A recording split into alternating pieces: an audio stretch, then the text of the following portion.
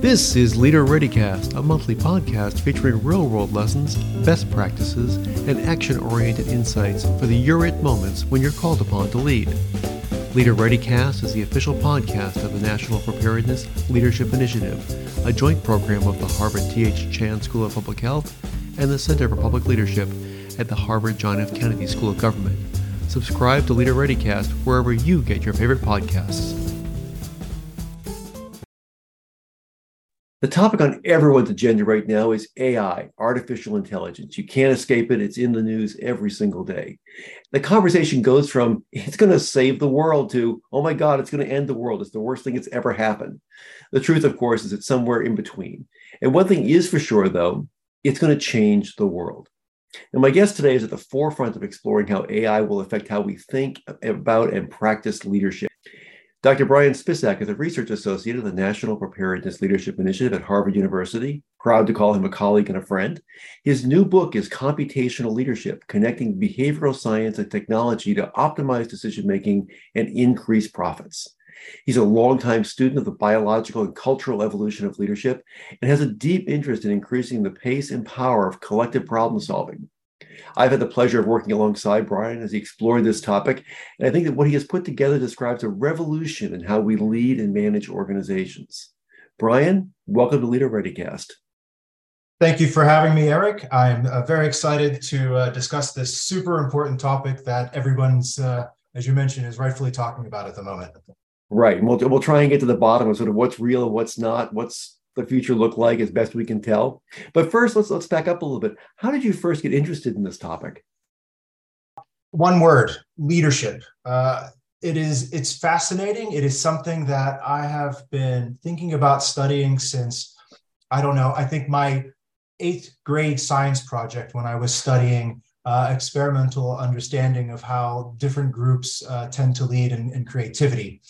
The reason I find that so fascinating, I got so interested in this, is because of 3 words, really. Leadership is scalable, flexible, and universal. What do I mean by that? It's scalable, meaning that from 2 people to 2.9 million people, leadership is effective at holding groups together. So from 2 people in a garage changing the world to the largest organization in the world, the U.S. Department of Defense, with 2.9 million people, it can hold together the smallest groups up to the largest groups. Flexible. It's flexible in the sense it can adapt to war and then rapidly switch to increase and maintain peace for long periods of time. It can also be good at, unfortunately, exploiting the world, but at the same time, leadership can quickly adjust and help us explore new alternatives to save us from ourselves. And finally, it's universal. We find it across all cultures, across most or all social species, and we even find it across species where humans are the followers. And this takes place actually with fishermen in Brazil, where they work with dolphins, and dolphins will school schools of mullet. They will get them into a fish ball, flap their tail when it's time for the fishermen to throw their nets. And this very crude form of leadership, which is still a form of leadership, everybody wins and everything wins. The dolphins get fish from the fish that have been sort of individualized, and the fishermen get this large group of fish. So again, it's scalable, very small to very large. It's flexible. It can do war to peace, exploration to exploitation, and it's universal. We see it everywhere. That's great. And I love that example of the fish and the fishermen with the dolphins being the leaders. And I think it shows how important it is to have that mindset of, when you're trying to have everyone win, being a follower and a leader are both important parts of the equation. Indeed. Leadership is a process consisting of a leader, followers, and the context or the situation. And we can rapidly adapt to being both leaders and followers. And we're very good when we want to be at situational awareness. So as you've you've been doing this for a long time and looking really at the evolutionary roots of leadership.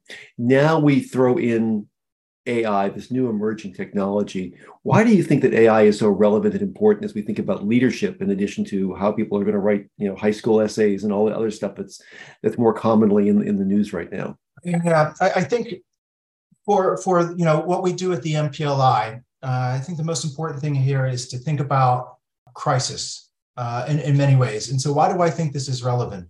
Basically, I have three words of sorts. Again, three words: transboundary, polycrisis, and permacrisis. We are experiencing a time right now where crisis, for instance, is transboundary. One crisis doesn't stay in its lane. It will affect and have knock-on effects to many other crises. It's poly in the sense that there's many crises emerging all at the same time that we're quite aware of. And we just lived through a major one that triggered many other crises. And it's perma, as we're starting to realize that it's continual.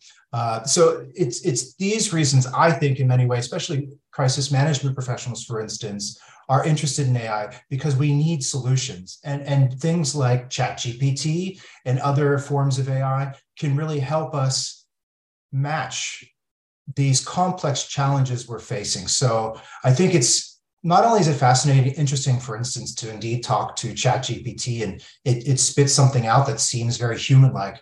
But what's more important, I think, underneath that is this fundamental realization that we have a lot of problems, and this complex, amazing tool might just be able to help us.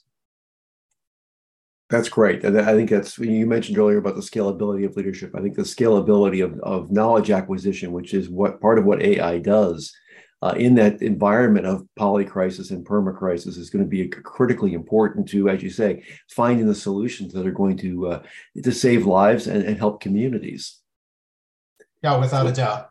So it's indeed, there's that interesting wow factor, so that Gartner hype cycle, and everybody's kind of riding that wave right now. But really, at the end of the day, where we're going to get to this, there's going to be real practical challenges and opportunities. And that's where this is going to come in. And the next level leaders are going to see that and learn how to engage with that.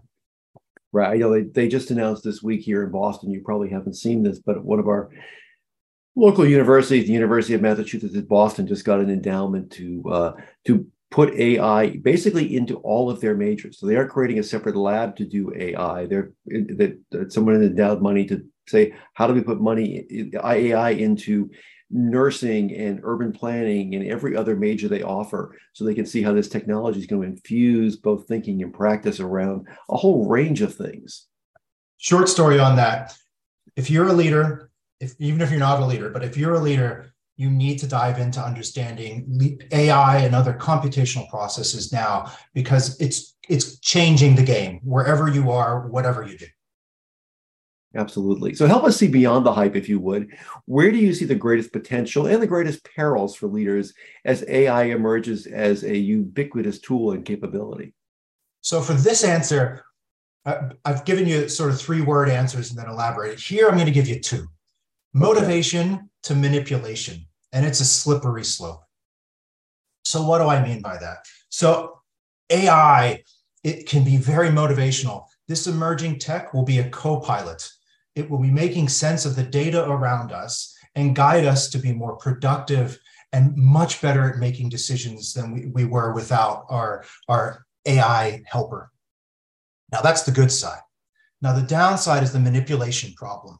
So this is where AI could also, and it's known and has done already, can be very convincing at manipulating, spreading misinformation, and promoting bias. So to give you an example about manipulating, ChatGPT, when they were showing the newest version, GPT-4, and what its capabilities were, one thing that it did is called red teaming, to see like what it could do nefariously, for instance. It was able to, so there's CAPTCHAs, which these are when you go on and you have to type in, you get the squiggly words and you have to write.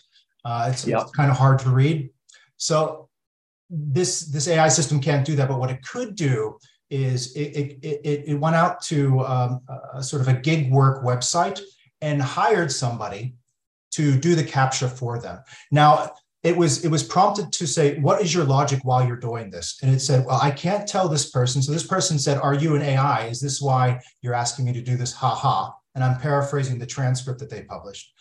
It then showed its logic, what it had to think, and it said, well, if I tell it the truth, then I won't be able to accomplish my mission. So I will have to make up something. And basically what it did is, to this worker, it lied to the worker and said it was blind. It said it was blind, and that's why it needed to fill out this CAPTCHA. And then it ended with the transcript. The worker complied. So we know that this AI can lie if it needs to. It can spread misinformation rapidly, and it can customize that misinformation, Eric. It can put it in a way that it will learn that the best way to resonate with you. What are your triggers based upon, say, your internet footprint? What do you like? What do you dislike? And it will be able to deliver a very manipulative message if it wants to give you misinformation. So think about how that might play out in presidential elections or whatever else where misinformation can have a major problem, for instance, like the pandemic. And finally, it's known to promote biased outcomes. So we know very well, for instance, that AI systems in for instance, recruitment and promotion, they've been shown to be biased against women, encouraging them to pursue lateral career moves and options that are well below their skill level relative to their male counterparts. So again, we have evidence to show on the manipulation side that it can manipulate, it can spread information and promote bias. So we have to worry about that while also enjoying the sort of productivity boosting, decision-making, enhancing qualities of AI. Wow, that's just, it's both exciting and scary, right? This is what we're seeing. I mean, I hope I painted that picture. That's exactly what we're going after. So, assuming for a second that we can, we'll put the scary part off to the side for a moment. Yeah. Because when you're thinking about crisis leaders, those who prepare this response, even in the recovery phase of what's going on. Let's talk a bit about and get into some depth about how AI can be a powerful asset. So I think, for example, recently the terrible earthquake in Turkey and parts of Syria. How, if you have the AI tools you wanted at your disposal, would you begin thinking about tapping into that potential to help you optimize a response? Certainly. So there's two things that we'll look at here. One is training. I think you can really revolutionize training. So, for example, I turned ChatGPT, and that's just one of a number of these large language models. There's other ones emerging daily. But I turned ChatGPT into a leadership training and simulation bot on crisis, for instance. So now, instead of doing my morning Sudoku, I'm working through leadership puzzles based on current events or situations my clients share with me. So I can literally say, okay, here's a current event, the earthquake that you mentioned. Let's work through all the phases of that, of resolving crisis. And prompt me along the way and give me unexpected events to happen that I have to solve. I want you to then judge my responses, how that might play out. And it will play this sort of role as a crisis training bot and map out that simulation, have you work through it. And by the time you're done with it, you get much better at rapidly solving problems. So that's one thing that I think is amazingly exciting, is just literally forget your Sudoku or forget your crossword puzzle and turn ChatGPT into a training bot to work through whatever problem you have. And you can do that in real time. And that brings me to my second part, Eric. It's these as AI powered assistants helping us with real-time, real-world problem solving. So a lot of the time training can be somewhat distant from the actual problem we're having. But right now, and I do this with my own work, if I'm running into a problem, a leadership problem, I'll literally throw it into, say, ChatGPT, describe the situation, have it create a real-time, real-world simulation of that, and then it helps co-pilot me through the problem-solving process. So this will be amazing for helping us deal with the fog of crisis. And it brings clarity when everything else around us, our emotions, we get down into that basement of thinking, as many of the listeners will know. When we do that, this stays above that and helps give us the clarity we need sometimes in that fog of crisis. Now, we know some of the limitations that exist right now. And I know these limitations will reduce over time. But one of them is that, these various, I'll use ChatGPT as shorthand, but these various AI systems, they do hallucinate, they do make up stuff to fill in gaps. And they sometimes may pull things out of context. I mean, they are limited to whatever is in the large language model. So it's always drawing on past information, yet we're asking it to help us figure out the present and future. So how do you mitigate for those limitations? And I guess one of the things I'm wondering about is, and I'm giving away a great business idea to somebody here, but if you actually were to build a large language model specifically around crisis situations and different ones that would pull from the most relevant data and not just go scour everything. But how do you mitigate those limitations?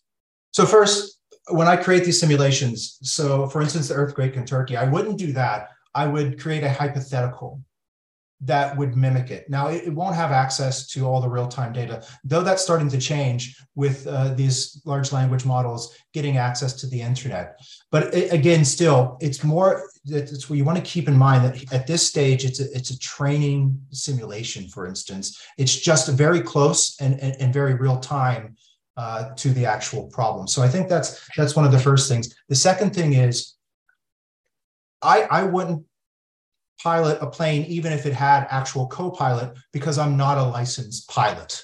And I think that's the other aspect here, is this requires a professional. Even if you have that co-pilot, you're still the pilot. You're still at the center of this. And it's up to you to be aware if it is hallucinating or giving you inaccurate responses, which it can do. So it's not perfect.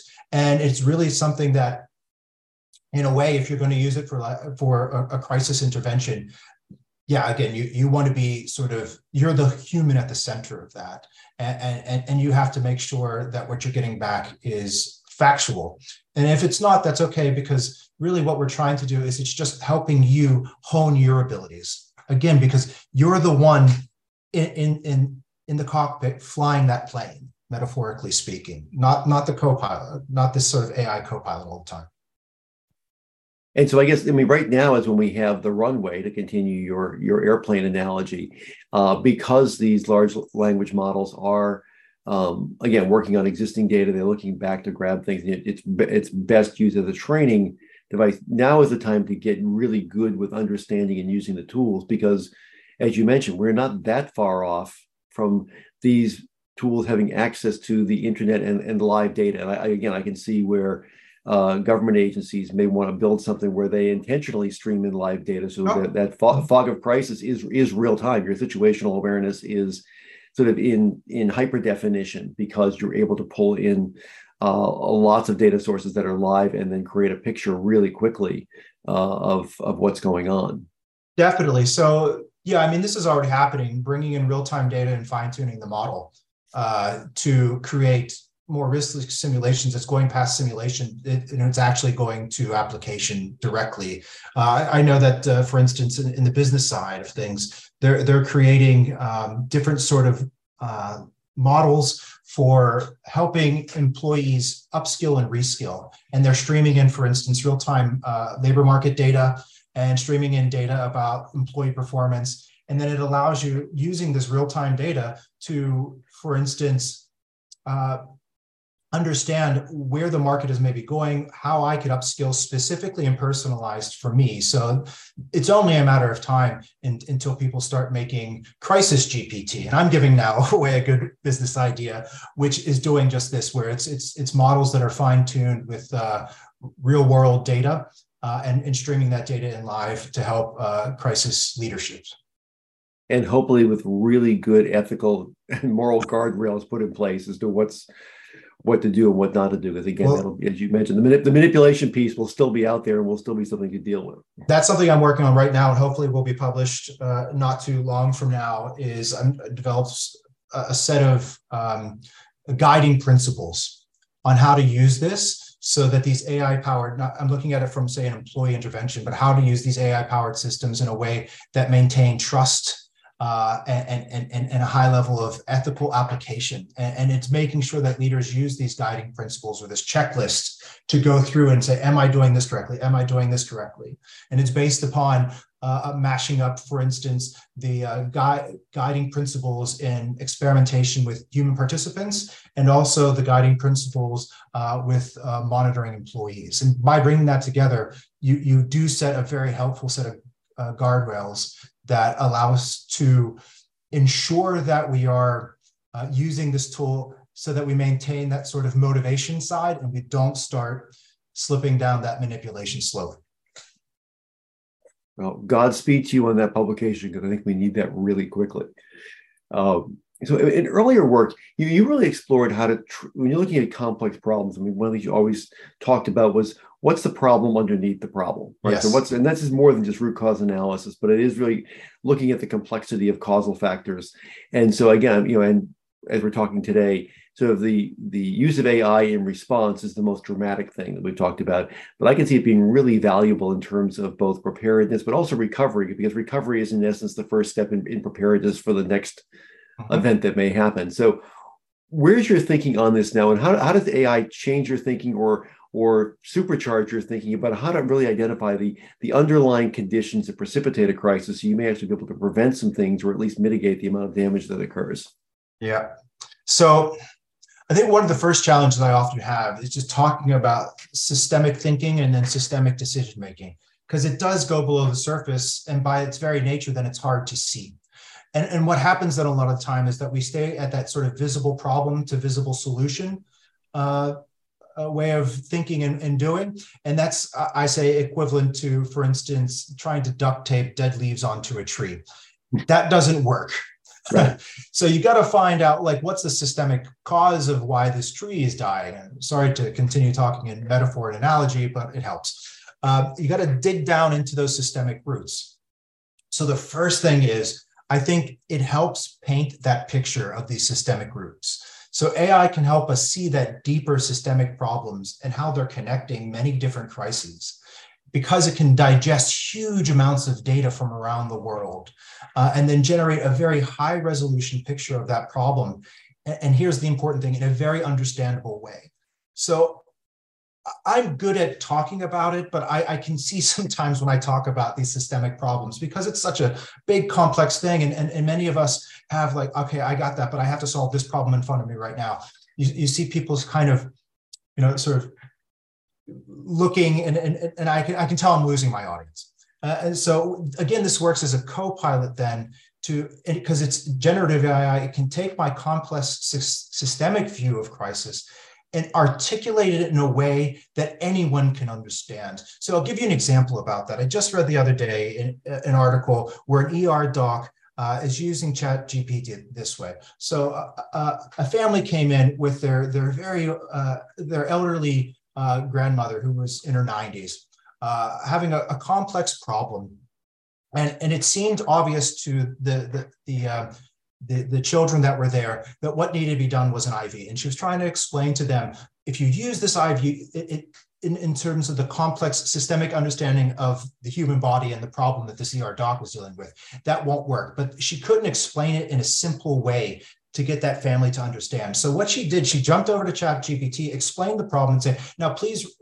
write this out in a transcript that would be very understandable to anybody. So then she was able to go back to this family, read that transcript, and then that transcript that was digested in a way that anybody could understand, that immediately diffused the situation. The family went, okay. They took a step back, that allowed her to do her job.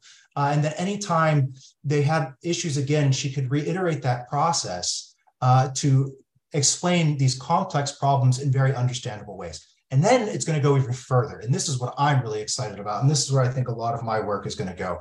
We can personalize this message at scale. So we can explain complex challenges in very personalized ways at scale. What do I mean by that? So some people, for instance, prefer their information more visually. Others prefer written information, for example.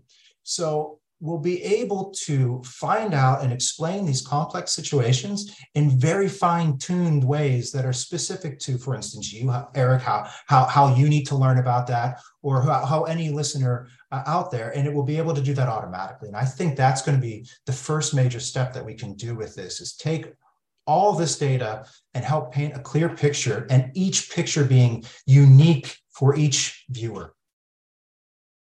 That's great. And that, again, that's a real challenge. I know I've been working with a large public health agency recently, and one of the challenges they had is that, it's a large population, extraordinarily diverse, and that's in terms of, yes, learning preferences, but languages, levels of literacy around technical subjects and science and medicine and healthcare and all of that. Just a lot of variables. And you're right. I mean, to do the customization, because everyone sees the customization as what you want to get to. The challenge has always been doing it at scale relatively quickly. And that's where we're going. Right. And that's going to be, I think terrific. Again, I think, again, if you're talking about public health issues, how would a seventh grade science teacher explain this to a kid? Yeah. Great. We get that. Okay. Now, how would they do it in these 8 languages? Yeah. And then how would you translate that into a cartoon or into a graphic image or whatever, and begin to do that? So that is really exciting. That's the power of generative AI mixed with conversational AI. It will take not only in 8 different languages, but then 8 different languages in 8 different countries and 8 different communities with eight different challenges, and being able to take all that and create unique messaging for all of those possible combinations. That's great. No, that's just the tip of the iceberg. Obviously, I mean, again, I think there's so much insight. I've long been advocating for as much as we do social determinants of health in the world of public health, social determinants of preparedness, and looking at, okay, if you're again looking at a large city and thinking about how do we actually make the city ready for whatever it's going to face next. Having great mapping of the education inequity, the health inequities, transportation issues, all that stuff in a way that you may be, if you're in the mayor's office, be able to say, here are the interventions we can make that will best prepare us for X. And it may not be the traditional thing of, put more food in the pantry. It may be, we actually need to address a health equity issue or an education issue or whatever to really improve the quality of life in the community. It will help us extract insights and then work on dissemination. I also know of a very large public health agency that's looking at that, insights and dissemination. And this is a great example of, it will, for instance, help us detect those early warning signals of what's called a creeping crisis.